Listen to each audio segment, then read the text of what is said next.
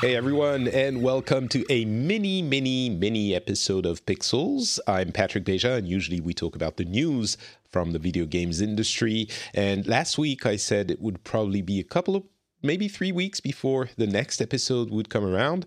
And guess what? I'm not in Japan. I'm sure you already know this, and you might even be sick of hearing about it if you've been following me on social networks. But suffice to say, I couldn't go. I'm super sad about it. But what did that made possible is that I'm doing another episode. It's going to be a tiny one because I really just wanted to talk about Final Fantasy VII Remake and the demo that came out a couple of days ago. And because it's just surprisingly super exciting. And there's a ton of things that are happening in the industry. Lots of news, which I'm not going to get to. We'll get to in a couple of weeks with the next episode. But I really wanted to, well, I had a little bit of time and I love talking to you guys. So this is one that I thought would be cool to discuss because I'm just incredibly excited about it. And I didn't think I was going to be. I am usually not someone for nostalgia.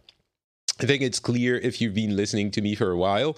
I even scoff at nostalgia usually. It's not my thing, and I don't understand why people chase those old things when I consider most of the time we have better versions of them available today. And actually, that might, let me rearrange the mic a little bit. That might fit with the feelings that this Final Fantasy VII Remake is eliciting, because it is old base, but very much in a new wrapper. It goes deeper than the wrapper, actually. It's really a reimagining of what that game would have been had it been developed for today's systems. And in that sense, it's very similar to what Capcom did with Resident Evil 2 last year, and what they're going to do again, it seems, with Resident Evil 3 this year. It's not so it's not just a remake. They are basically, those two games, I think, are redefining what we can expect of a remake. It's not just remaking the game with updated graphics and maybe a tweak here and there to make it more palatable to more modern audiences and less grindy, difficult to get into, because that's what games were back then. It's really taking from the get-go, extracting the core, often just the style, the concept, and the main elements, and redeveloping them for today. And in that sense, I think, as different as the remake of Resident Evil 2 was from the original, today this goes even further with Final Fantasy VII. And before I even go into my impressions of the game itself, I think it's worth noting how far the Japanese developers have come from the beginning of this generation.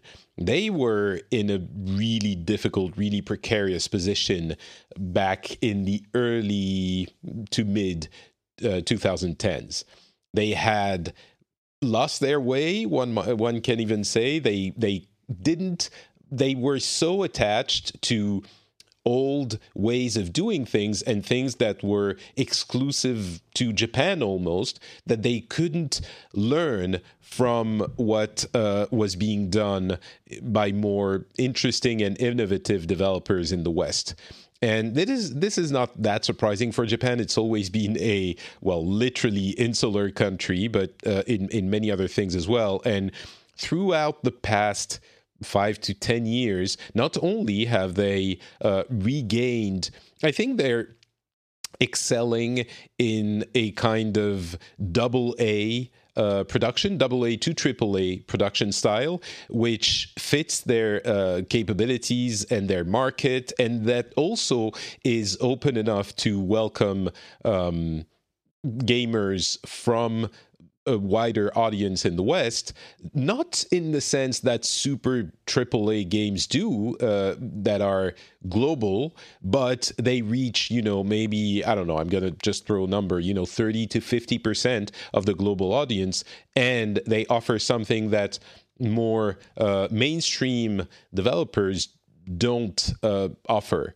And that is an asset, definitely an asset that we only see for those styles of games in Japan. So they've adapted in a way that wasn't a given. Now it might seem like, well, of course they're going to do that, and they're going to adapt, and they're going to find a way to make those their thing, what they know how to do, palatable and accessible to Western audiences, but it wasn't a given. So I think that is a really interesting aspect of the development, and it is of the development of the Japanese game industry, and it is embodied, I think, by this version of Final Fantasy VII, which is the best of everything they know how to do. It relies on the nostalgia from that era of gaming where things that came from Japan were the thing that everyone wanted.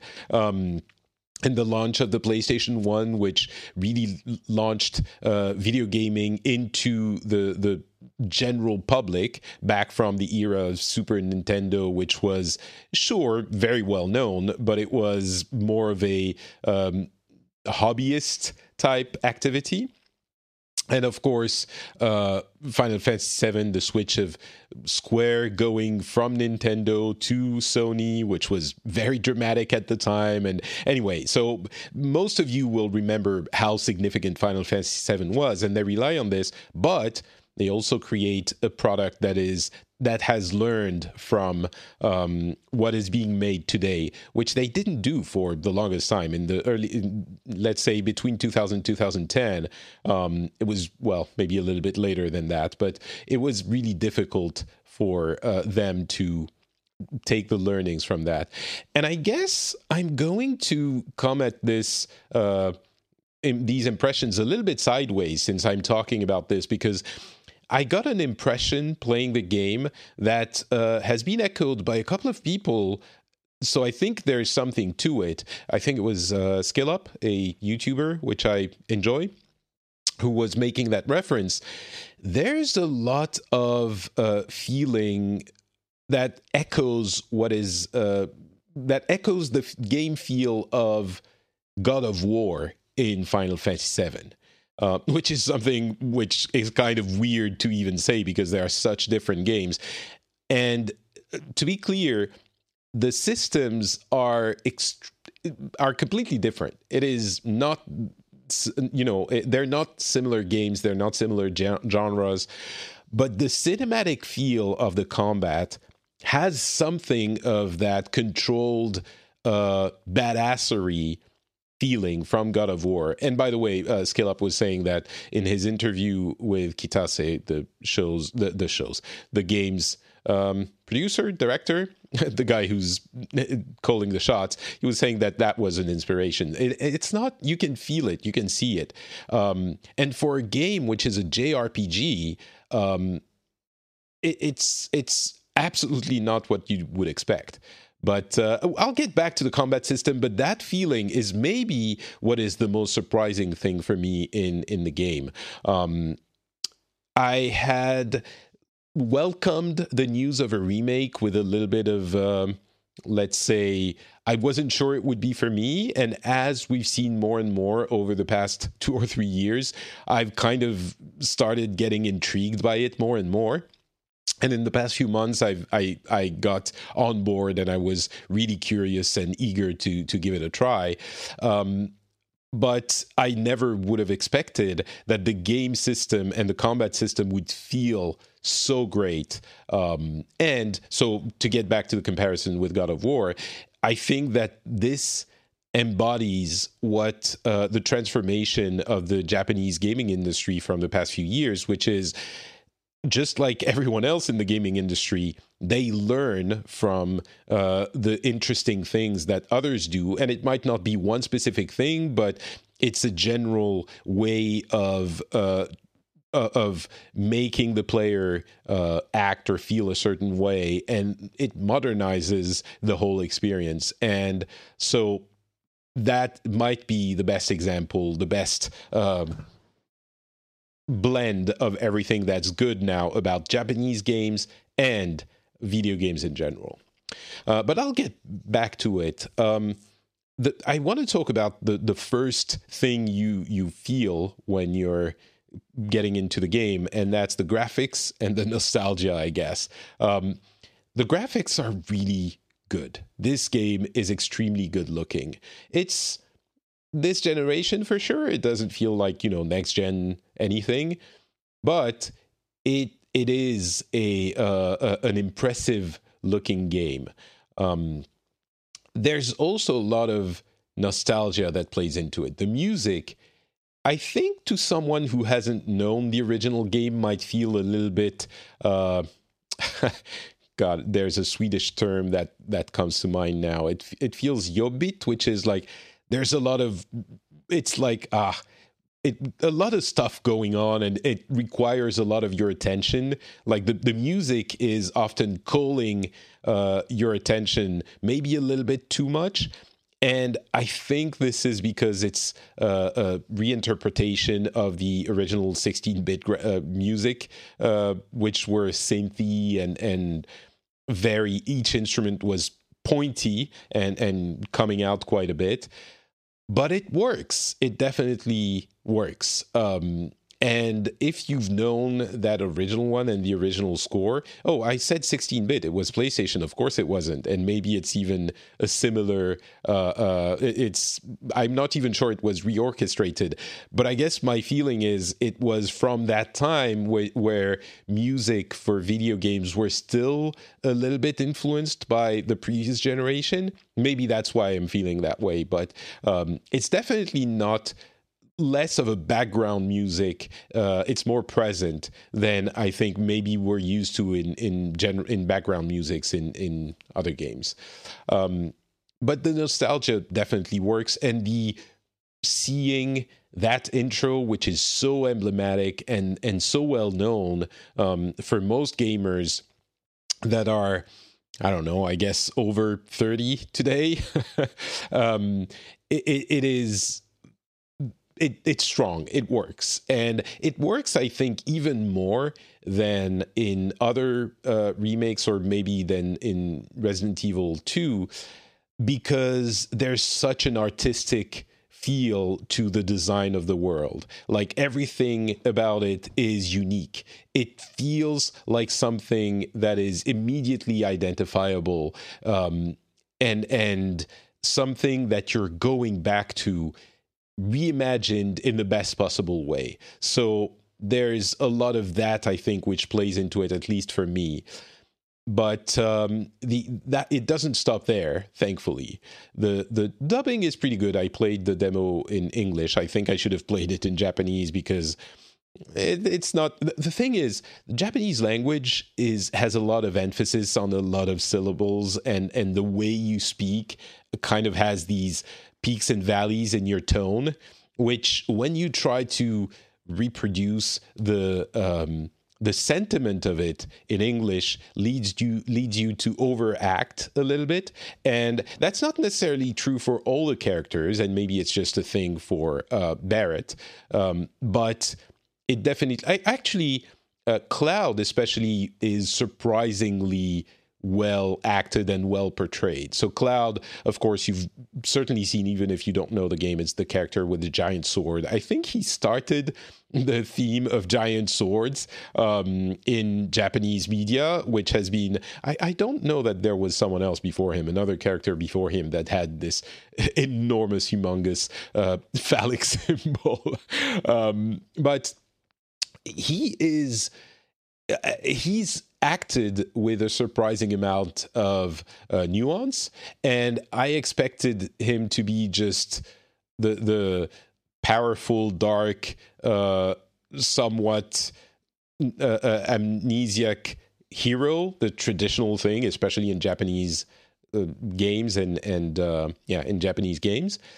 But he's a little bit more human, I think, than I remember. And maybe it was the case in the old PlayStation version as well. But of course, now that we have voices and facial expressions, he seems like, at least in the small demo, like an interesting character. But Barrett, I think so. I haven't played 7 in a long time, but I think because of the time, and especially because of how Japanese society, the relationship of Japanese society with people of color, the Barrett has apparently a lot of problems, and not just him, but in the original game. Like, it's problematic the way this and other things are portrayed. It seemed a lot better in this one, obviously. It's more of its time.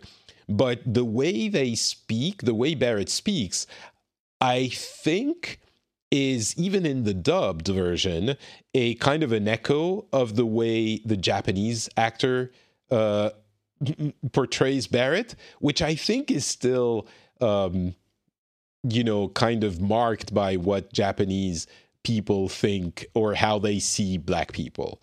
I think there might be a little bit of that, but at the same time, in Japanese media, everyone is a little bit overemphasize, a little bit of a caricature, but there's a little bit of a feeling there. So the point is, I'm not necessarily pointing to that for that reason, but to say that it feels like the actor that plays Barrett is overacting a significant amount, which is to a level that is distracting, I think. But overall, it feels quite acceptable. It's a decent job. I'll have to listen to the Japanese version to see if it's better or not. But in general, as I said, the graphics, the artistic design, the artistic direction, the intent of the whole thing is quite well done. Stunning at times, even, I think, is fair. And it shows how visionary it was back in the day. Like, that intro sequence was incredible for us back in the day, and it holds up today. A little bit, reimagined, but it holds up. So there's all of this which gets you into it immediately. And then you get into the combat system, which none of everything that I've talked about until now would matter if that combat system didn't work. And it just works so incredibly well. Of course, the old system is a, turn-based RPG, which is awesome and was awesome for that time. But in the current system, in the current remake, they have modernized it with learnings from, I think what I'm hearing is that the closest one is Final Fantasy XIII, which I didn't love and didn't play a lot of, so I don't really remember. But it seems like there's Final Fantasy XIII and Final Fantasy XV even inspiration, and that it mixes that with an attempt to integrate the feeling of the turn-based strategy, the turn-based system from JRPGs, and it just works. So if you haven't heard, you have an active system where you walk around in the environment and press a button to hit enemies with, in the case of Cloud, your sword. So you just do a series of hits that chain into a combo, and you just can whittle down the enemy's health with that. But then you also, as time passes and as you hit enemies, you can fill up your ATB, active time bar, something, active time ability. So you fill that bar. Again, in the case of Cloud, there's 2 sections. There might be more or less with other characters. And you can use those units to use items or launch spells or special abilities. And when you do, you press a button that essentially pauses the action, but not completely. It's like extreme slow time. It's like bullet time, but it's so slow that it's really comfortable for you to choose through the menus what you want to do, but it's not completely paused. So you might, if you launch an ability in the wrong way, you might miss your target. Or if you wait too long, your enemy might hit you because they initiated an attack and things like that. So there's this perfect mix between turn by turn and action that works so well, so beautifully.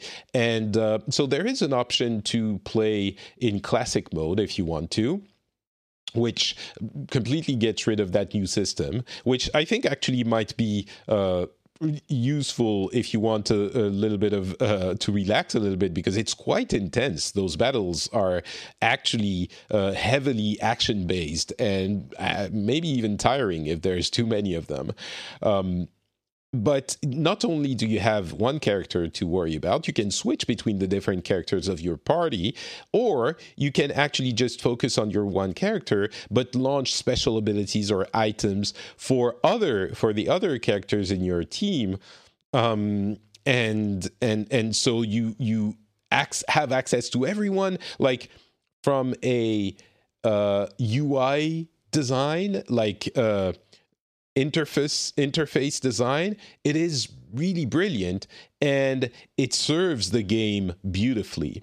So all of this comes together to create an experience that is in combat really well done. And that is one thing I did 1000% not expect. And I think we've heard that theme from a lot of reviewers and YouTubers over the past few days as they've returned from their press trip and everyone's been trying the demo.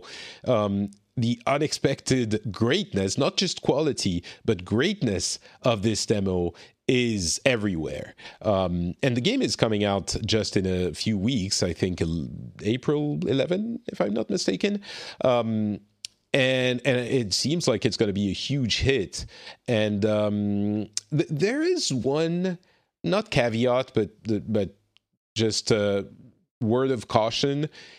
The game was enormously vast, and of course, as we know, the remake is going to be broken down in several sections. This one is only Midgar, the original city, and in the original game, that was maybe 7 to 8 hours, and this is going to be stretched to 30, at least several dozen hours, which could lead to something that is too stretched out and that has fill quests that aren't interesting and stuff like that. So that, I think, is not a huge concern, but a real concern.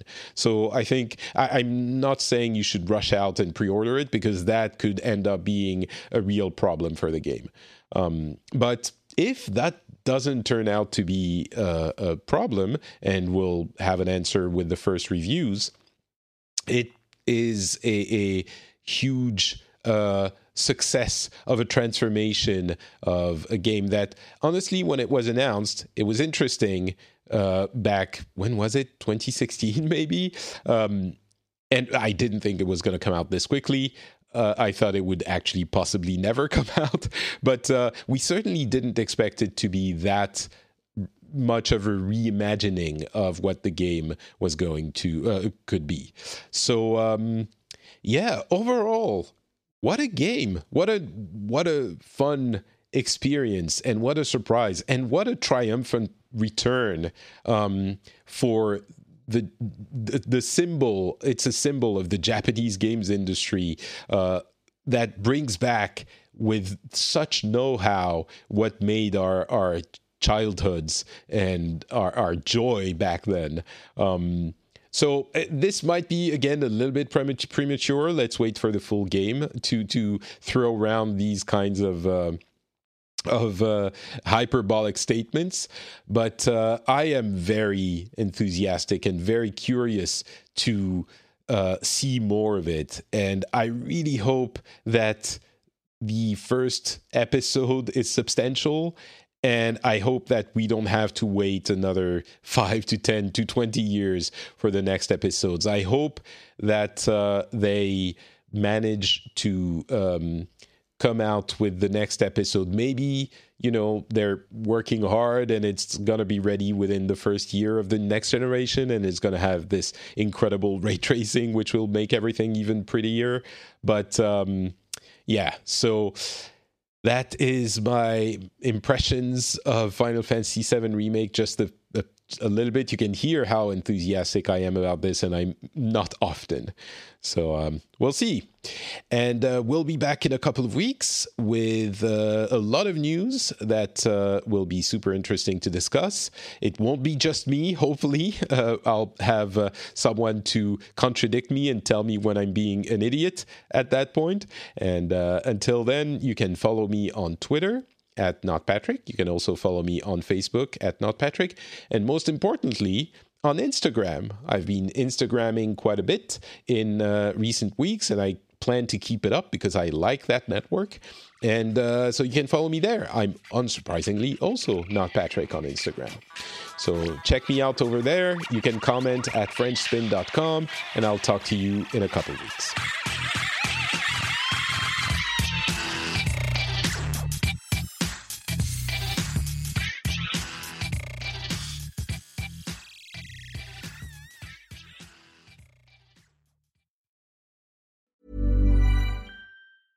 Spring, is that you? Warmer temps mean new Allbirds styles. Meet the new Superlight collection, the lightest ever shoes from Allbirds, now in fresh colors. These must-have travel shoes have a lighter-than-air feel and barely-there fit that made them the most packable shoes ever. Plus, they're comfy right out of the box. That means more comfort and less baggage. Experience how Allbirds is redefining comfort. Visit allbirds.com and use code SUPER24 for a free pair of socks with a purchase of $48 or more. That's ALLBIRDS.com, code SUPER24.